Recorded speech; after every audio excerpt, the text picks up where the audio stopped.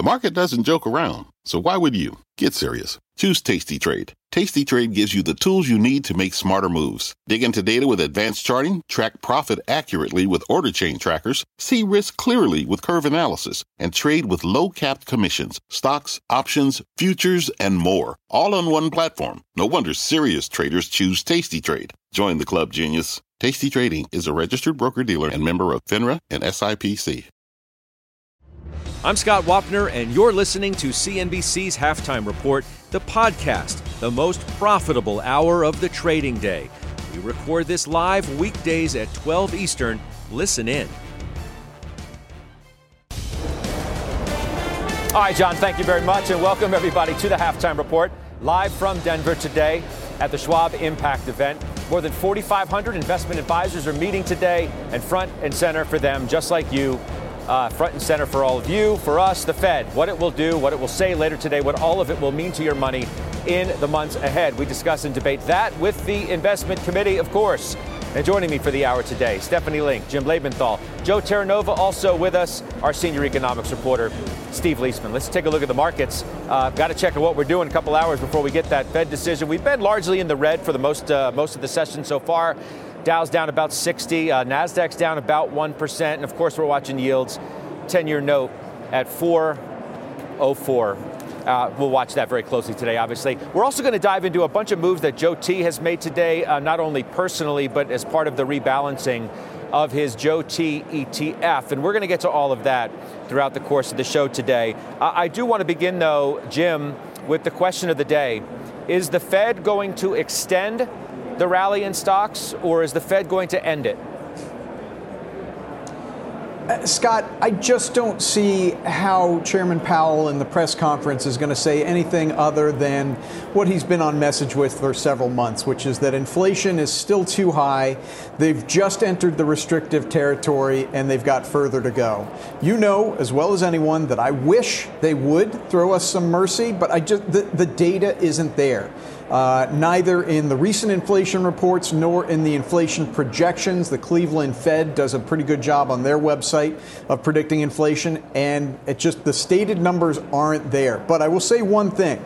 If there is a reason for mercy, it's only because they should be looking through the CPI and PPI. There are clear discrepancies in things like health insurance costs, rent, important things like that the CPI is clearly measuring differently than what boots on the ground are measuring. But all this together, I'm not holding out a lot of hope today. Yeah, you know, Leisman, hope and a prayer ain't going to get you much in the markets. I think we've learned that. And, you know, the main risk, I think, going into today is that the markets, investors have sort of wrapped themselves around the idea that you're going to get some kind of a wink and a nod from the Fed chair that, you know, the next rate hike in December is going to be smaller than it is today, and that it may, in fact, be it. The problem is the most recent data would suggest that the Fed cannot stop anytime soon, can it? Yeah, I think you went a little too far with that, Scott. I think the first part I could agree with, which is maybe there is a wink and a nod that we're done with 75s. Maybe I liken this to how a jet takes off from an aircraft carrier, which is kind of straight up, and that's what we've been doing.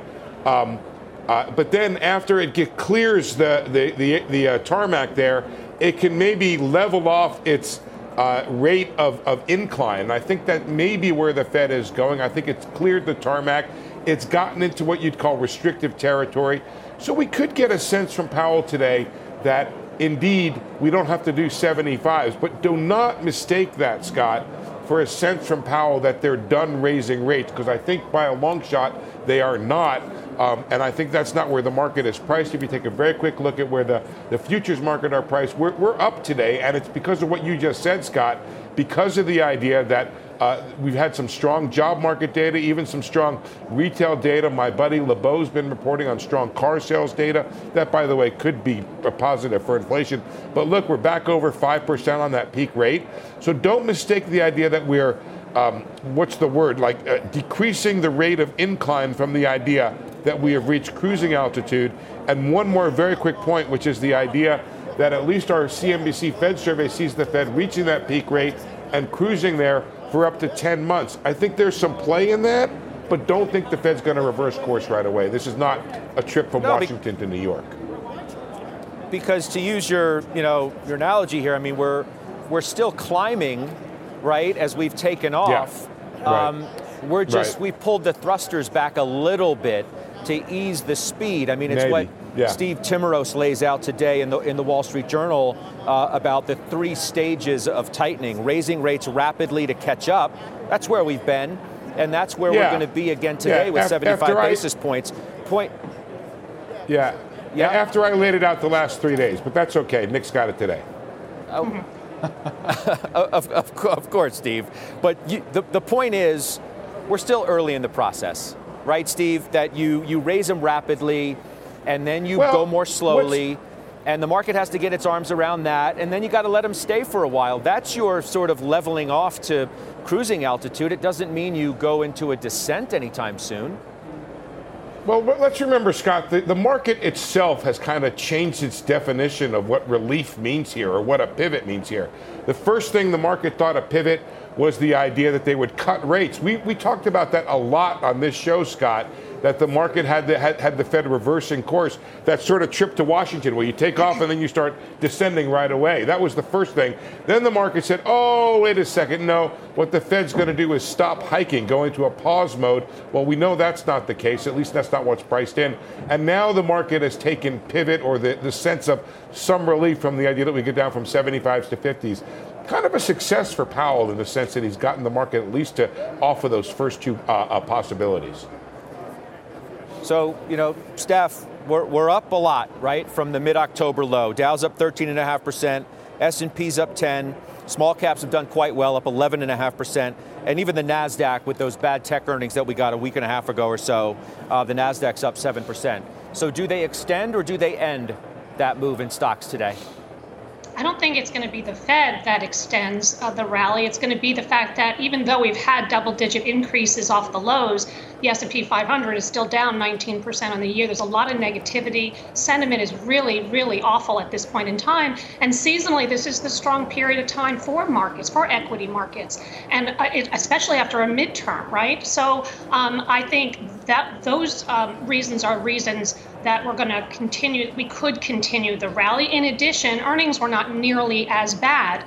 But to your point, with Steve and Jim and yourself, this 75 to 50 is not a pivot, right? I mean, they've already done so much. The velocity of the move that they have made this year has been incredible. And what concerns me, and it has concerned me for a while, is we just don't know the impact. We know we're going to slow in 2023. How much do we slow? Do we go into a recession? Is it deep? Is it mild? No one knows at this point. But again, back to where I started, the market is discounting a lot of bad news. It's a forward-looking indicator. And so we're discounting a lot of bad news. And I know we have to get through an earnings downgrade cycle probably in sometime in 2023. I do think some stocks, a lot of stocks, are down much more than 20% year to date. Some are down 40 and 50 and 70% year to date. And so again, I think there are opportunities. And if you're on the right side of the markets in terms of sectors which have worked year to date, it's been value, right? It's been a short duration plays. It has not been growth or long duration plays. And that's really where I have been focused on all year long, and I will continue to be so. Even if we rally into the end of the year, my playbook does not change. So, Joe, I mentioned at the top of the program, we're going to get to a number of moves, both personally and through the rebalance of the Joe T. And I don't want to do that quite yet. I want to stay on this theme because 75 down to 50 is a pivot. It's just not the capital P pivot. It's not the big pivot that some have tried to wrap their arms around. Barclays today says of the overblown pivot narrative, those are their words. Rate cuts have been a precondition for equities to start a new bull market in the past. We're not there yet. Lloyd Blankfein tweets today, quote, I imagine Jay Powell and the rest of the Fed governors are right now sitting with a thesaurus trying to find the word that means pause or not pause, depending on who's listening. What is the message you think going to be today? And more importantly, Joe, how is it going to be received by the market? I think we're making I think a lot of what I read is more complicated than it needs to be. I think it's pretty simple, and I think Steph nails it. Markets in October are rallying, getting ahead of a very strong historical period seasonally. So I don't know if it's really about the Federal Reserve. I think as it relates today, the question becomes, does the Federal Reserve, which is clearly putting risk assets through a stress test, does it allow risk assets to catch its breath? It continues the stress test, but can you catch your breath? And the reason why I think they're going to do that is the part of the yield curve that they pay respect to, which is a 3-month to a 10-year. You have now a multi-day period of sustained inversion. And during the period in which the last meeting occurred, there was a little bit of a deterioration in the liquidity conditions in the Treasury market, in the taxable fixed income market. I think the Federal Reserve acknowledges those two things, gives the market what it expects. I don't know if that's a catalyst for a significant rally, but I will tell you I'm pretty confident that if it doesn't give the market what it expects, the market is going to go lower. Steve, I mean, it does speak sort of to this dance that the Fed now has to do, right? Powell, he knows that the 3-month to 10-year has been inverted for more than a week. He knows that's a precursor often to a recession. He knows the countdown clock is ticking. So he has to act accordingly. He doesn't want to crash the economy. He may be content with simply, slamming the brakes on for a little bit, but he doesn't want to crash the thing. He doesn't want to crash it, Scott, but I think he would. And I think that it's probably worth thinking about that. I think Powell is willing to accept some form of negative growth. He's already said that he's willing to accept a higher unemployment rate. He feels, and I think the committee feels, that there is an absolute imperative to focus on the one side of the mandate, which is the inflation side of the mandate, because unemployment is so low right now at 3.5%, because job openings just went up and remained high. I think they feel like that other part of the mandate, or the second mandate, which is not second, it's co-equal, has been fulfilled, and they are free at this point, or they feel like it's their mandate to focus on just that one mandate. And if it means contracting the economy, I believe they feel they have to do that. And there are many out there, Scott, who feel that there's no other way to bring inflation under control than an actual contraction in the economy that would create the slack needed to bring inflation down. It's a hugely debatable prospect, I'll grant you that, because of all the other factors that may be creating inflation right now. But I don't think anybody on this committee here should lose sight of what the committee, the one that they care about, is saying, which is they're willing to allow the economy to contract to bring inflation under control. Yeah, and Jim Lebenthal, I mean, that would be most upsetting to your entire thesis of this market. And I think it's pretty, incredible to hear Steve suggest to my question, I don't think he wants to crash the economy, but I think he might be willing to do it if that's what it takes. Your entire market view is predicated on the fact that doesn't happen, right? You can't be buying the value stocks today if you think that he'd be willing to crash the economy. You can't have your price target or your earnings projections in place if you think he's willing to crash the economy. None of it works under that scenario. Yeah, that was a beautiful, eloquent, and long question to which I can only say I agree, Scott. The thesis is predicated on we're coming close to the end of the rate hike cycle, meaning maybe it's 75 again in December, but then you're really looking at possibly a pause there. The bottom line is, and I think Steve will agree with this, you need to see inflation come down. And the other bottom line is they're paying attention to the CPI. So I can talk all I want to about what rents are actually doing in the market. I can talk about gasoline futures. None of that matters if it doesn't show up in the CPI. Now, we do have 2 looks at that CPI between now and the December meeting. And the December meeting is where the rubber meets the road as far as what they'll telegraph goes on in 2023. I guess the next and most obvious follow-up from these many discussions, Jim, that we've had about this issue is then why not adjust your own outlook for the market and parts of the market that you think will work best if you have admitted from the top of the program that inflation is not going in the right direction. Steve has laid out very eloquently and crystal clear what the objective is of the Fed and what they might be willing to sacrifice to meet their goal. Why hasn't that forced you to reframe your own view of the market? Another eloquent question, and there's a very simple answer to it, really two parts to it. One is we don't know what's actually going to happen with inflation. The second is, Scott, what we're really talking about here is pushing out a timeline. This is not something where the market goes, the economy goes into recession, the market goes into further bear market and stays there. That's not how the world works. This is something that pushes the recovery out further to the right than where I currently think it is. But this is not a question of whether the recovery will still occur. You know that I live where companies are and on what they're individually saying. And I could look at anything. I mean, I could look at CVS raising guidance. I could look at what Boeing is saying about airplane demand. And that demand, or the semiconductor plants that are being built, that demand may push to the right a little bit, but it's not going away. Same with cars, same with a lot of things. We're talking about a moment in time, and the question is, how long does that moment in time last? So, Joe and Steph, let's do Steph first, because Scott, you have one move that I want to get. Yeah, Steve, go ahead. I just very quickly follow up. I mean, just not leave Jim out there on a limb hanging by himself there. A recession is not the Fed's base case. They feel like they can get out of this and do this with a soft landing. Our CNBC Fed survey is full of comments that window for the soft landing is getting narrower and smaller. But there is still a possibility that can happen. So Jim is not full of crazy talk there. It is possible that it happens. It's not the base case of a lot of people on the street because recession is built in. But it's not the Fed's base case that there is a recession. I think that ought to be said. No. All right, and I'm glad you did say it.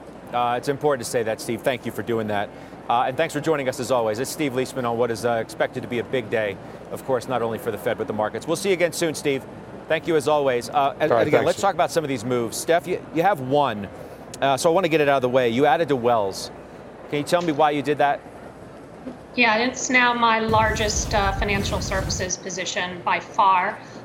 So they have the most exposure and leverage to higher rates or lower rates, by the way. For every 50 basis point Fed fund move, that's about 7% to net interest income and 16% to earnings growth.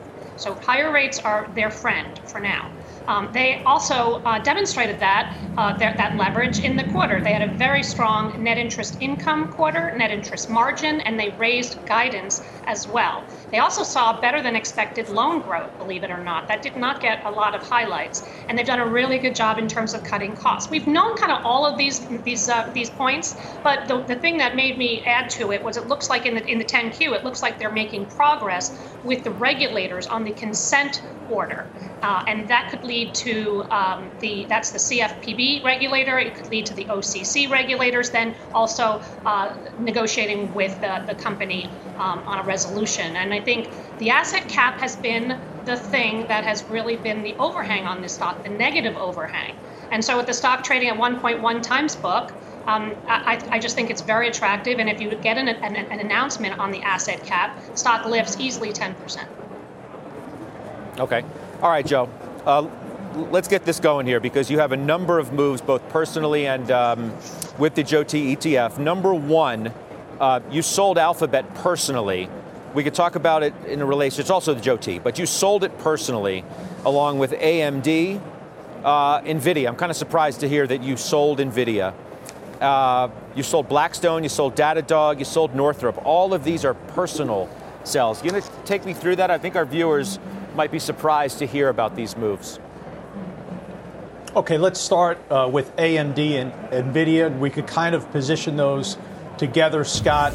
At a certain point, you have to have a risk mitigation, a risk management strategy that takes over whatever your fundamental view might be of a stock. So enough is enough with AMD, down 28%, having liquidated it.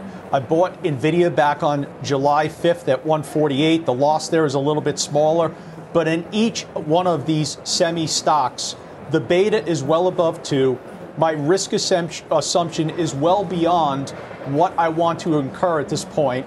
And you're also exposed to significant tax loss selling, which is in the process of unfolding. So overall, I have a view of the semis in which I think the bad news is priced in, but I wanted to pivot away from that and seek a more defensive, lower beta exposure. Alphabet, that's a stock that I have owned since September of 2019. I am ringing the register here. A lot of the reasoning behind Alphabet was based upon the increase in the buyback strategy. And now, ultimately, we're beginning to see a deceleration. I know Steph has talked about this, and Steph did a great job getting ahead of it. But you're seeing the ad spending and the deceleration in the sales growth. That's a reason to move away from it. Datadog, that's just a 20% loser in which I took a small step towards that hyper-growth strategy, and this is just not the environment for it. We are not ready for that step to move forward. 2 other names that I liquidated. Blackstone, not a great quarter, 16% revenue down year on year in the prior quarter. That's basically a wash. And then you might be surprised to know that I did liquidate Northrop Grumman. I have a very strong profit on that, somewhere close to about 50%. There's strong positive momentum there, but in the last quarter, the guidance was kind of weak. The earnings missed a little bit. There was a lot of commentary about the concern about the supply chain. So you had the fundamental contribution that really wasn't concurrent with the strong momentum. You moved to the sidelines. Now, you said that you thought most of the damage in semis was in, that maybe they've come close to a bottom. You did buy Texas Instruments, and you did buy Visa. Again, these are your personal moves. After the break, we're going to get into the Joe T moves, but Texas Instruments is interesting. After earnings last week, and then Visa.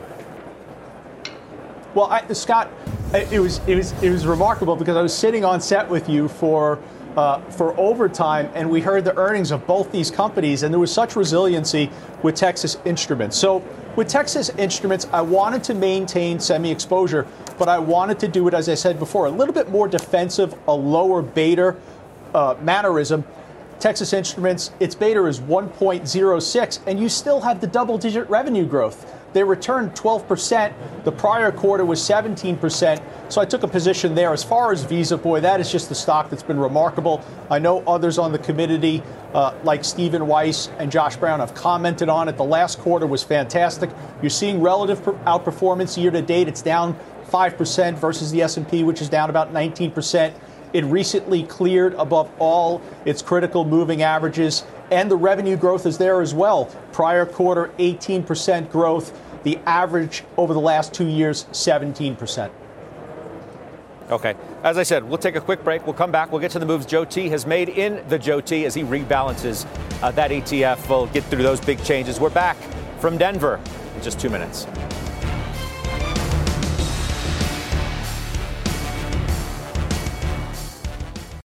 Old Dominion Freight Line was built on keeping promises. With an industry-leading on-time delivery record and low claims rate, we keep promises better than any other LTL freight carrier because we treat every shipment like it's our most important one. Visit odfl.com to learn more.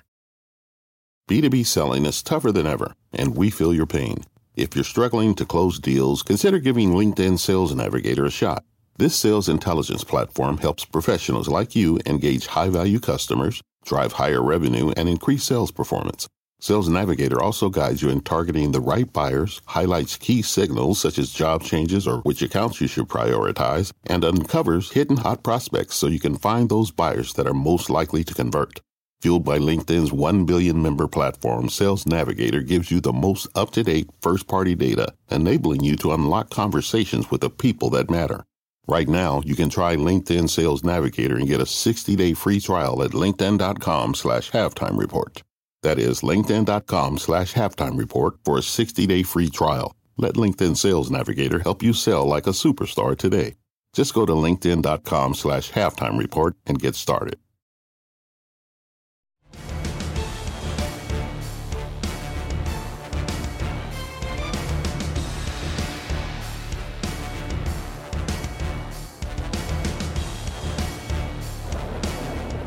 All right, Joe T, let's talk about the Joe T and the moves you've made, because there are many.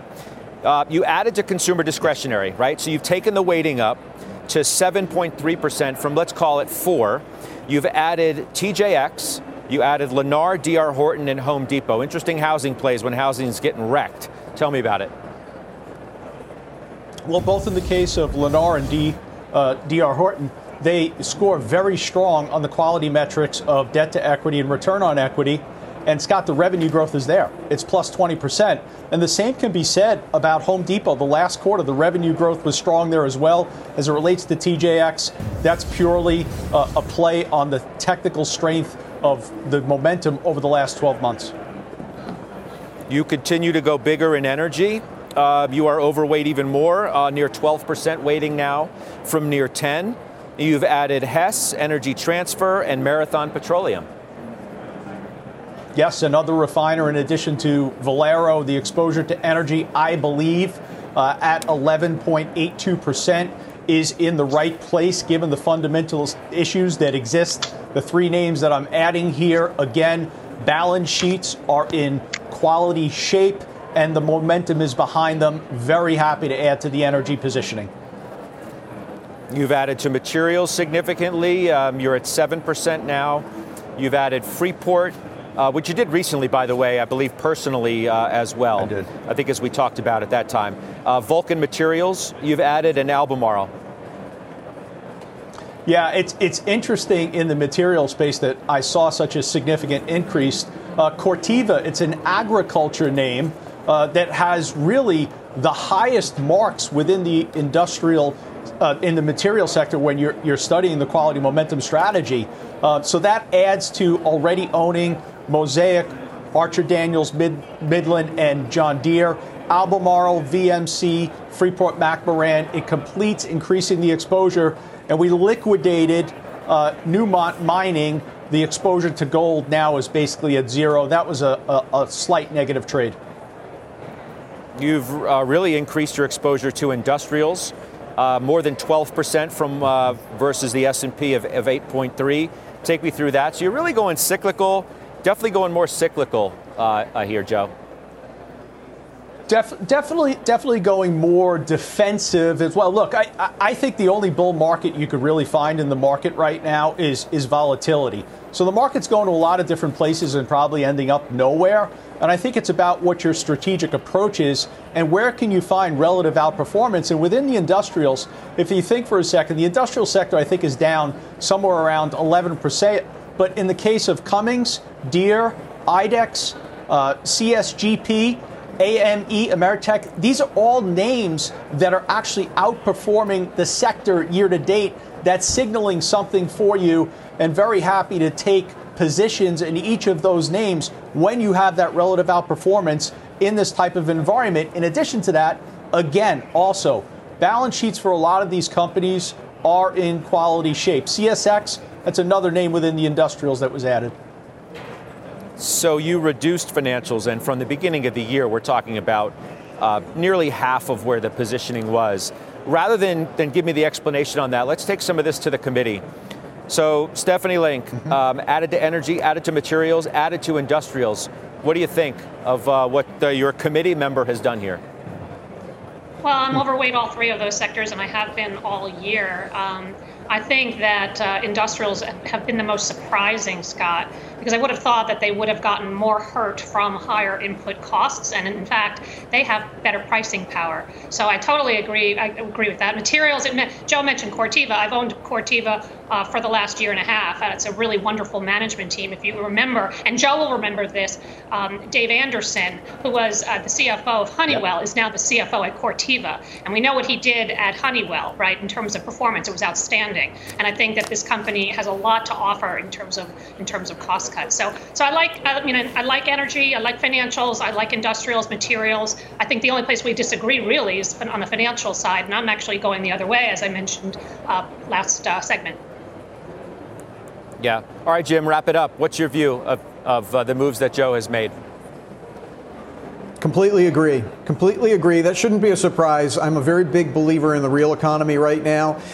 Look, technology had a great run the last decade, but we're building things now. And to build things, you need to clear earth with industrials. You need to move aggregates on railroads. People are traveling. You need to build things with energy and materials. We're building things again. I totally agree with Joe. All right. Appreciate it. We will take a quick break. Actually, let's get the headlines now from Bertha Coombs. Hey, Bertha. Scott, here's what's happening at this hour. President Biden will give a speech tonight on threats to democracy. The address is scheduled for 7 p.m. Eastern time and comes less than a week before the midterm elections. The White House is accusing North Korea of secretly shipping large amounts of artillery shells to Russia.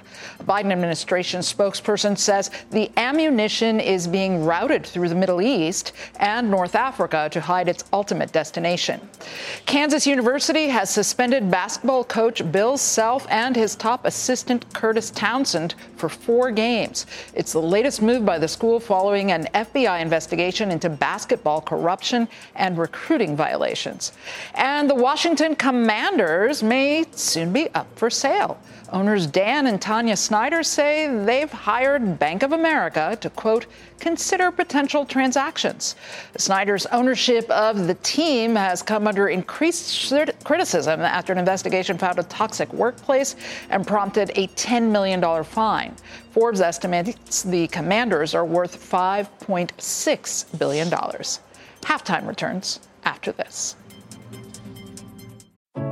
What does it mean to be rich? Is it having more stories to share or time to give? Is it being able to keep your loved ones close or travel somewhere far away? At Edward Jones, we believe the key to being rich is knowing what counts. Your dedicated financial advisor will take a comprehensive approach to your financial strategy to help support what truly matters to you. EdwardJones.com/findyourrich. Edward Jones, member SIPC. All right, welcome back to the Halftime Report, live today from Denver, the Schwab Impact Conference here. We're less than 90 minutes from the Fed's latest decision on interest rates. And joining me now on set is Kevin Gordon. He's the Senior Investment Research Manager at Charles Schwab.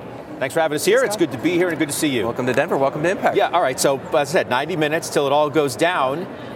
Do they extend or end the rally? That's the question I asked my committee. I'm going to ask it to you. Yeah, so, I'm not sure how much it depends on the actual decision itself, probably more in the language as you all have been talking about Absolutely. today. We want to see what Powell's going to say about an eventual step down or whatever they're going to call it. I tend to think actually put more weight on the fact that we've got 2 CPI reports and 2 jobs reports in between now and December. So that's a lifetime of economic data. And anything can change. And so I think that, it'll be important to see what he says about financial conditions, whether they've eased a little bit too much and they would like to see them get a little bit tighter. But I think any language around what the step down looks like, if it's just getting back down to 50, that's still pretty restrictive, much like you were discussing earlier with Steve. That's not a pivot to rate cuts. It's certainly not dovish. So I think any of that softening language, anything around that, it's going to be important to watch. You say it's hard to embrace the rally. So you're not a believer in this bounce. As I said, it's a significant one, obviously. Yeah. Dow's up 13.5% since the mid-October lows, and the other major averages have rallied in kind. Yeah, I get why they're happening because you have such extreme negative correlations with the dollar or with rates. But when you think about the fact that Fed funds pricing and what the market's expecting, that terminal rate still keeps going higher. And that's very much the disconnect that we saw in the very strong rally that we had June through August when the market went up 17%, cut short because Powell had thrown cold water on the idea that we were going to experience anything close to a pivot. But yeah, I think until you start to see a material rolling over in rates and then also the terminal rate expectation, at the same time that we're getting leading indicators not showing any sign of a trough, that mix to me is not very indicative that we're anywhere near sort of a definitive trough. We may be in a bottoming process, but moving sideways is very different than embarking on a new bull market. So what enables you to get more positive about the environment that we're in? Is it a true pivot to actually cutting rates? Is 70 to 50 and then looking around for a while good enough, do you think? We've never been in the camp that a pivot to cuts would be bullish, because the only scenario that would happen and would need to happen, especially when we're now in an environment of aggressive rate hikes, is significant deterioration in the economy and or the labor markets. I think that's off the table. I do think that if we start to ease because they're seeing easing in inflationary pressure, at the same time that economic growth is rebounding, you would have to see a definitive bottoming in things like home builder sentiment, ISM new orders, CEO confidence, all the confidence metrics like that. Once those turn and we get inflation easing, that's clearly that's the rosy scenario. I'm not sure how easy that's going to be to do, but we'll have to see if those indicators turn at the same time that they're going to start seeing that pressure ease. It's not what we're seeing yet. You think we're in a sea change of value to growth, or better yet, of growth to value? That last week was kind of the wake-up call of what lies ahead for the growth trade versus where things are really going to work best in the months, if not years ahead. I've got a couple of tried and true real value investors as part of our investment committee who are thinking along those lines, that it's the cyclical so-called value real economy plays that are going to do better than the FANGs, the Microsofts, and the Googles, et cetera. Well, that's one of the themes that we've been, pretty excited about to see this change. Just because, if you want to think about growth as the large cap growth FANG names that dominated so much of the rally leading into the pandemic, then we think that dominance is fading. You could see it evidenced in the earnings reports. You could see it in something like leadership from the energy sector on a rolling 3, 6, 9, 12-month basis that just hasn't let up. And so every single time you get a downturn or a rally, energy seems to be that one that's emerging as a leader. And I think, if we're going into an era of shortages, whether it's in commodities or just energy in general, then that sort of acts as a permanent lift to the cyclical areas of the market. Not to say that tech or communication services have to materially underperform. It's just losing and shifting leadership from those areas back to something that would be a little bit more value oriented. Before I let you go, just sort of the overall kind of messaging that's coming out of here. It's a unique time that we're talking about the 60-40 portfolio, right? Because of the different environment we're in, is the message here, do you think that is intact?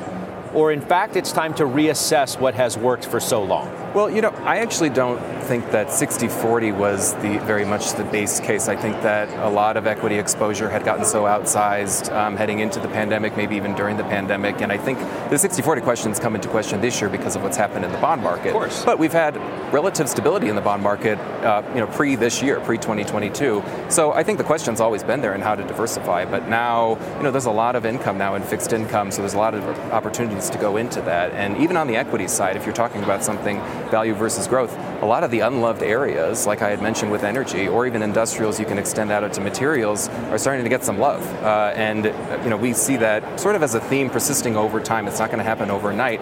But if the Fed wants to keep rates higher, if we eventually sort of trough and find an inflation floor that's not 2%, if it's 2.5% or 3%, it's a very different backdrop than what we had going into this. So it's always been a question, I think, of how to diversify, but I think, there's now more opportunity to actually do something with that, given the massive shift in the rolling bear markets that we've had in several asset classes. Right. There actually is an alternative. Yeah, exactly. For the first time in what seems to be forever. Yeah. It's good to talk to you. Thanks for being with us. Appreciate it. It's Kevin Gordon joining us here today from Schwab. Still ahead, Boeing shares are flying high on the back of comments from its own analyst day. Jim and Steph, of course, own that stock, which means they'll talk about it next.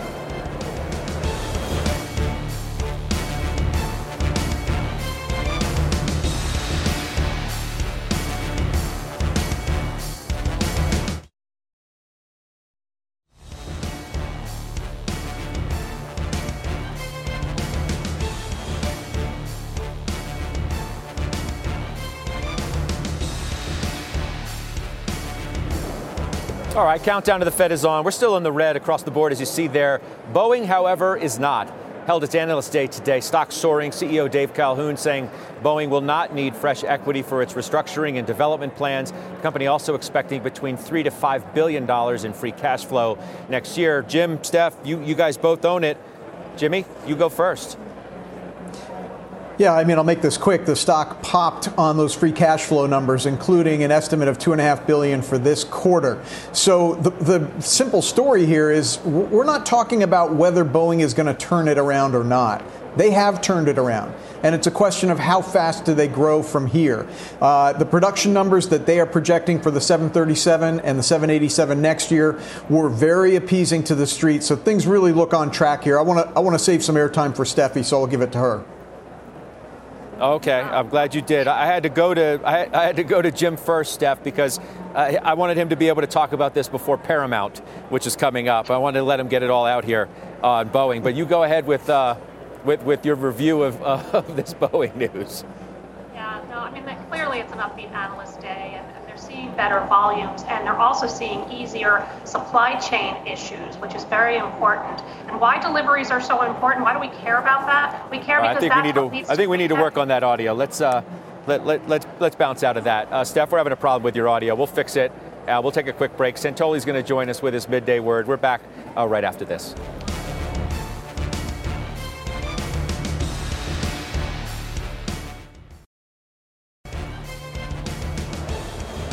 All right, welcome back from Denver. Investors waiting on the Fed, of course. Senior markets commentator Mike Santoli joining us now from the New York Stock Exchange for his midday word. What are your thoughts here? Are we set up for a fall?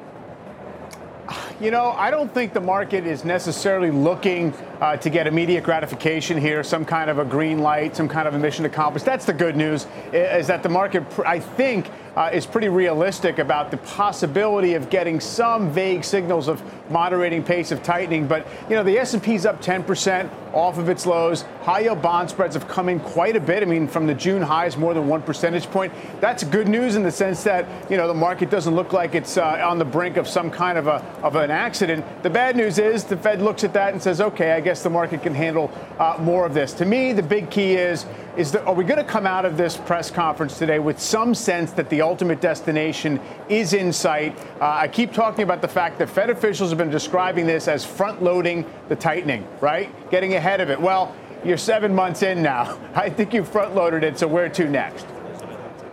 Right, and the fact of the matter is we are closer to the destination. And the market's going to have to judge for itself, by definition, how it feels about that. And, you know, if we're going to slow down, fine, and how much we may remain at what Steve Leisman put as cruising altitude moving forward here. Exactly. And how Powell describes current policy after this hike today, is it now solidly restrictive? He said it's going to have to stay restrictive for a while, but are we in that zone where he believes it's restraining activity in general? All right, we'll see a little bit later after it all goes down. That's Mike Santoli with his midday word. All right, up next, trades on some of the day's big earnings movers. Halftime from Denver. It's back right after this.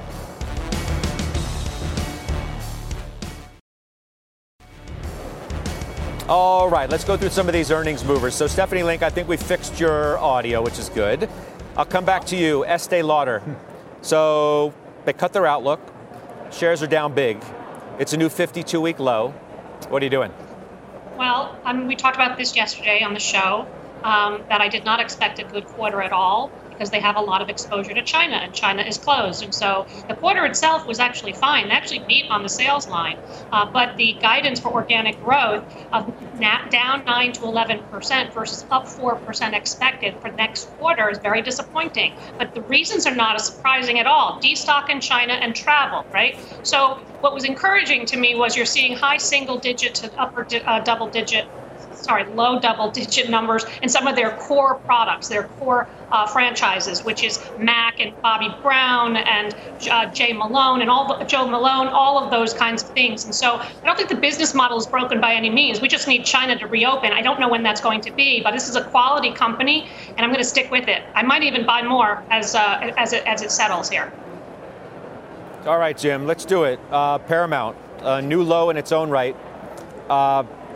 I don't know where you want to take it from here. You continually defend this thing, and I feel like we have the same conversation over and over again.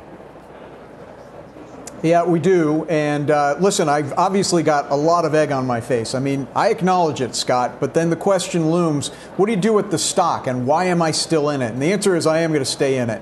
The problem here is very simple. This is an environment, a rising interest rate environment, in which nobody wants to pay for a company that's investing in the future. Now, that investment, by the way, is paying off. First 9 months of this year, they've added 11 million subscribers to their streaming business. By the way, just by comparison, Netflix has only added a little over 1 million. They have $3 billion of cash on the balance sheet. Nobody gives them credit for the fact that they raised money during that Archegos melt-up. They've got the money to make it through next year and beyond, next year being peak losses on direct-to-consumer streaming.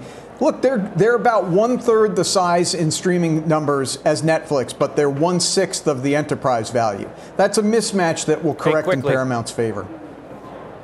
Quickly, if Berkshire Hathaway put a filing that said they were out of this name, I'm not suggesting that they are. I have no knowledge to say that they are, whatever. But if that happened, if they threw in the towel on this, what would you do? Would it influence you at all? Well, it'd make me feel even more like garbage than I do right now on the name. I think about that, Scott. How about if we just cross that bridge when we come to it? I mean, they're in it for now. I have to think they see the same long-term business potential that I do. Yeah, this stock makes me look like garbage. I know that. Maybe. I mean, they've pulled the ripcord on things before that we maybe thought they never would. I'm thinking like IBM and the like. Let's do this. Let's take a quick break. We'll do final trades on the other side.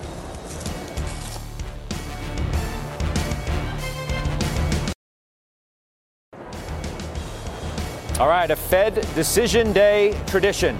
Jeffrey Gundlach, DoubleLine CEO, joins me in overtime today from here in Denver. His first reaction to what the Fed does and, most importantly, what Jay Powell says in his news conference. Let's do some final trades now. Before I let you go, Joe T., tell me about some other moves that you made that are pretty darn interesting. Scott, I learned a long time ago, the hardest trade is the right trade. To sell Alphabet and Joe T was difficult. But guess what? To sell Meta at $200 in April in Joe T was difficult. To sell Amazon at $134 in July was difficult. Joe T is an equal-weighted strategy. I have to listen to that non-emotional rules-based strategy and apply it to my personal holdings. I've taken every holding that I have personally and I've made it equally weighted. What does that mean? That means, yes, I have trimmed Apple and I have trimmed Microsoft. Wow. All right. Appreciate you updating on this and you updating us on that, Joe. Let's get a final from you, Jimmy. Yeah, well, it's why we have a portfolio. For every Paramount, there's a CVS and a Boeing. CVS had great earnings today, beat and raise. All right. Good stuff. Steph? Caterpillar, great pricing, lower input costs, good deliveries. I think these guys could do $18 to $20 in earnings power over the next couple of years. Okay. All right. Good stuff. I'll see you with Gundlach in overtime. The exchange begins now. You've been listening to CNBC's Halftime Report, the podcast. You can always catch us live weekdays at 12 Eastern, only on CNBC. You seek the key, but first, you must learn the ways of precision, craft, and performance with Acura's all-electric ZDX. With a premium Bang & Olufsen sound system up to a 313-mile range and a Type S variant with an estimated 500 horsepower, the ZDX is their most powerful SUV yet. Unlock the energy when you visit Acura.com to order yours today.